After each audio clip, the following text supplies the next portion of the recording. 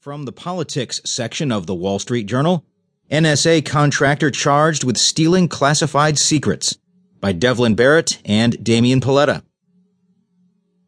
The Federal Bureau of Investigation has charged a government contractor with stealing classified secrets.